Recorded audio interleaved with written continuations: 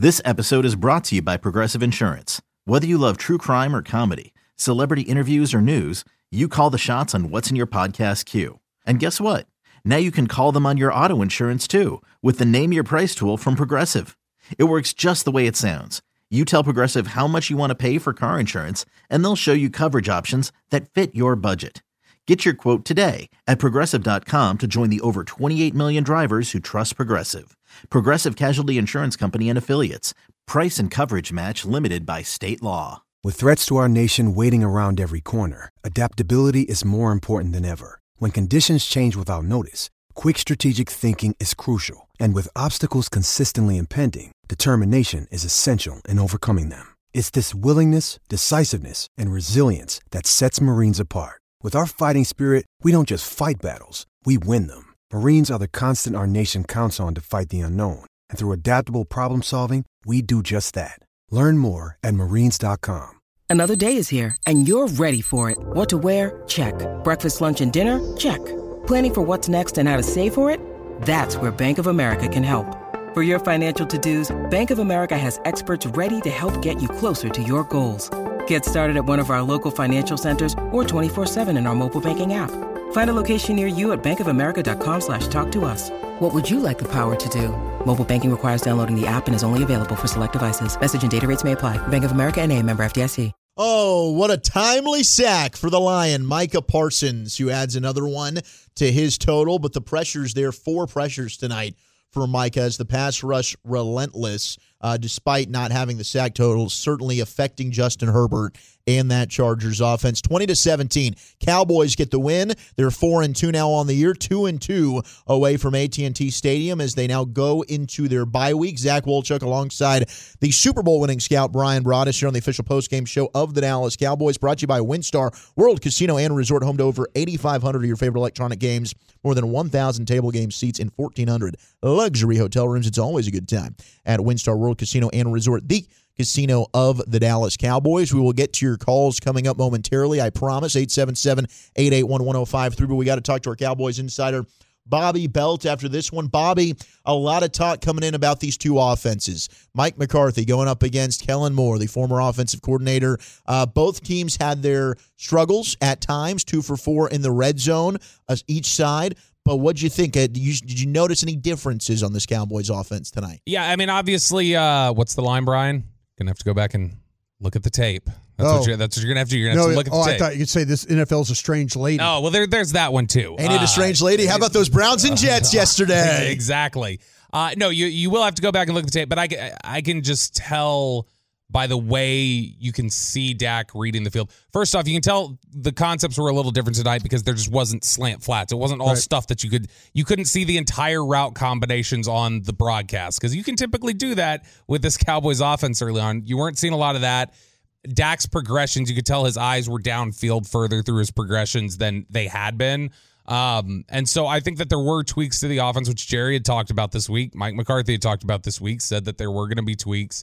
And I think that, whatever tweaks were made and whatever we see on tape, I think you need to push more of because Dak clearly looked more comfortable from the first snap, I thought, than he has all season. I think, Bobby, maybe, too, that the way that the Chargers play their defense, too, with that cover 2 look, that Dak was probably looking down the field, okay, where's my safety?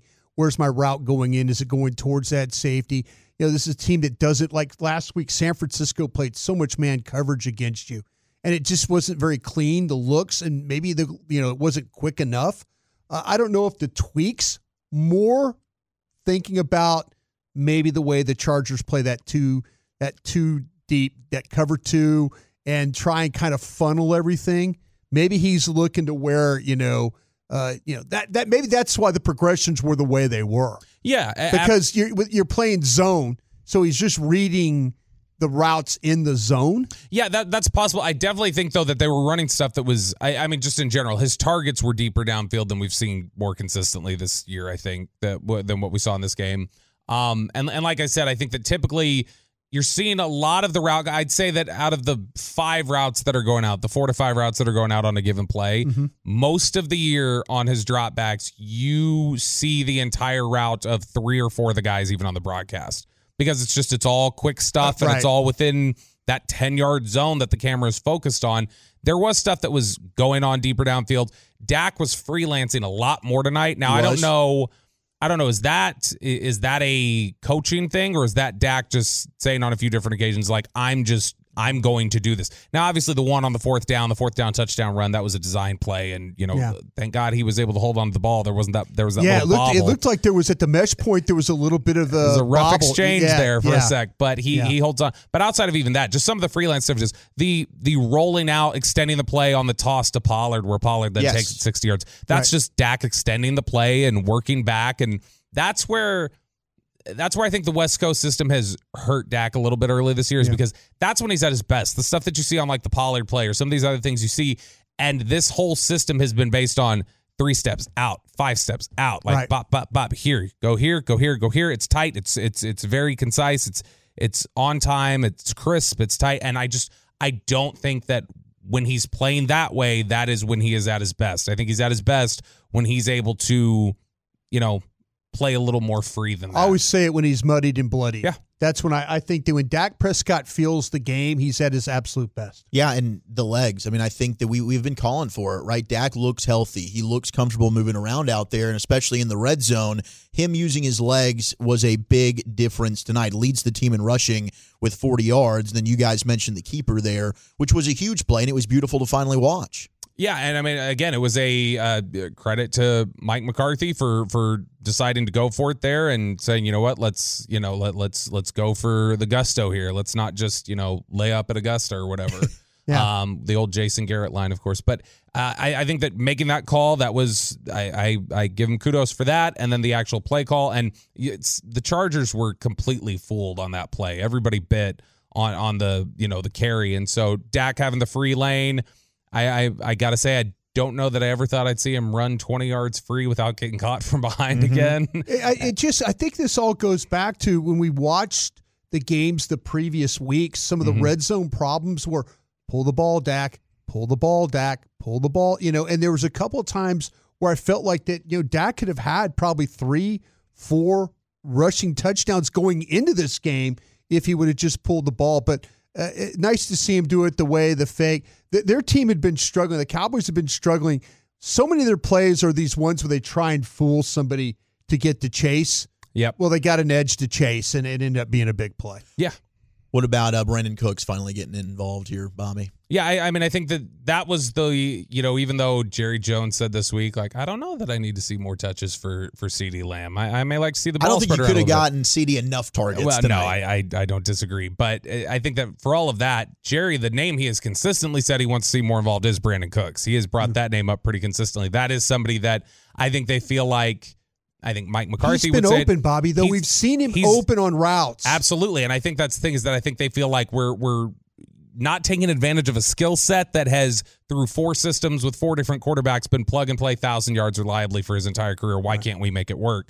And even tonight, I mean, it was 4 for 36 or whatever it was. It wasn't gaudy statistics, but it was big catches. It was similar to the Giants game in week 1, where he didn't have a bunch of big statistics, but he had a couple big catches. He had the 2 penalties that he drew. This tonight was a couple big catches, and that one, the touchdown, was a beautiful throw from Dak. By the way, beautiful blitz pickup by Pollard. Once again, absolutely. Yeah. With Pollard has become a really, really strong. Was a liability probably 3 years ago, and now has awareness and toughness on that. It was a thing where you were talking about how we can't keep him on the field. That's how poor he is at he'll get Dak killed. Yeah. Now he's in there like really saving Dak. Makes a huge block there. Beautiful throw from Dak. And just Cooks going up and securing it. That was a huge play. And you could tell just by the way Dak was pumped and the way Brandon Cooks, got up and celebrated. I think everybody felt a big relief of like, all right, we hit one. We hit on one. We're getting this connection right. And like I said, I think this was the most comfortable Dak's looked in the offense. Probably the most comfortable CD's looked in the offense. Brandon Cooks. This is something where, outside of some protection issues, which I think there were a lot of tonight, I think that they were having their struggles there.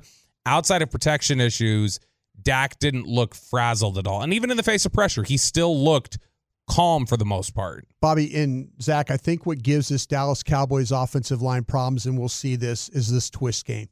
I think we're going to see a lot more of teams when they rush the passer, just not try and rush the Cowboys one-on-one, but use movement.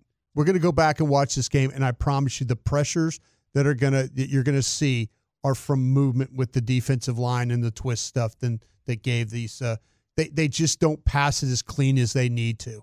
That just watching it, and seeing some of the highlights of some of the plays that they made, it looks like the pressures that they were able was big, massive moving of defensive linemen and guys not getting in position to carry it. Yeah, a lot of twists and those sorts of games. I do remember there was one specifically where Khalil Mack broke through Tyron. Yeah. And that was just a straight rush. And Khalil Mack didn't even finish the sack, but it drove Dak to the side. Just and then so strong. Tyler Smith had lost his rep by then, or didn't lose it. It's just there was only so much time he can block it up for, and then he got sacked. So that was one where I felt like that was just more a straight beat. But otherwise, yeah, it's a lot of these twists, a lot of these stunts.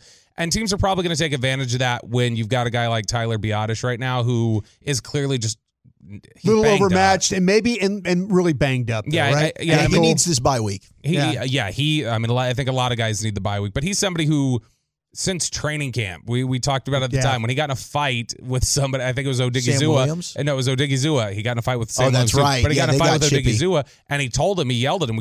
Everybody could hear it in the stands. He goes, "I'm blank and hurt." Yeah, and he's like, "Don't mess with me. I'm blank and hurt." And I think from that point. Honestly, since the Tennessee game last year when he rolled his ankle at the end of the year, I don't know that he's been totally healthy in a game that he's played in. Final thing for you, Bob. We were very critical of Dan Quinn last week. Of course, it wasn't a good game for the defense. How do you think they bounce back tonight? Much better. Like when we talk about star up, star down, I think you have star up, star down, and then I think you have star up and star down, guys who get both. And I think that was your corners tonight.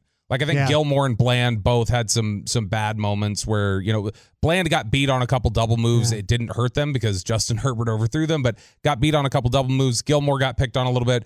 But then you have Bland, like, making the huge fourth down stop, had a couple big plays in there. Gilmore comes up with the interception. So there's some good and there's some bad there. Marquise Bell was obviously really, really impressive in this game, and you needed him to step up, not just with Leighton Vander Esch out, but also Wanye Thomas. Osa Digizua was good tonight. Was really, really good. He's been, I don't know, I think that he has been.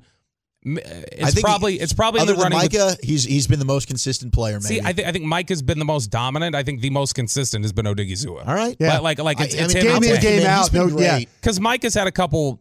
Micah's been dominant, but Micah's also had some moments over the last game couple last games. Week, certainly. Yeah, and I think Odigizua has consistently been the same guy every week. This could have been a 2-interception game for Bland. Could have been. He had two. He has hands. Bland's not going to miss balls like that, and it's unfortunate that he did. Because that one, I think, maybe might have been a pick six. The one in the middle of the field. The second one. Yeah, the second one could have gone all the way back. Absolutely. Bob, you're the best, man. We love you. I love you all. There he goes. Bobby Belcher, Cowboys insider.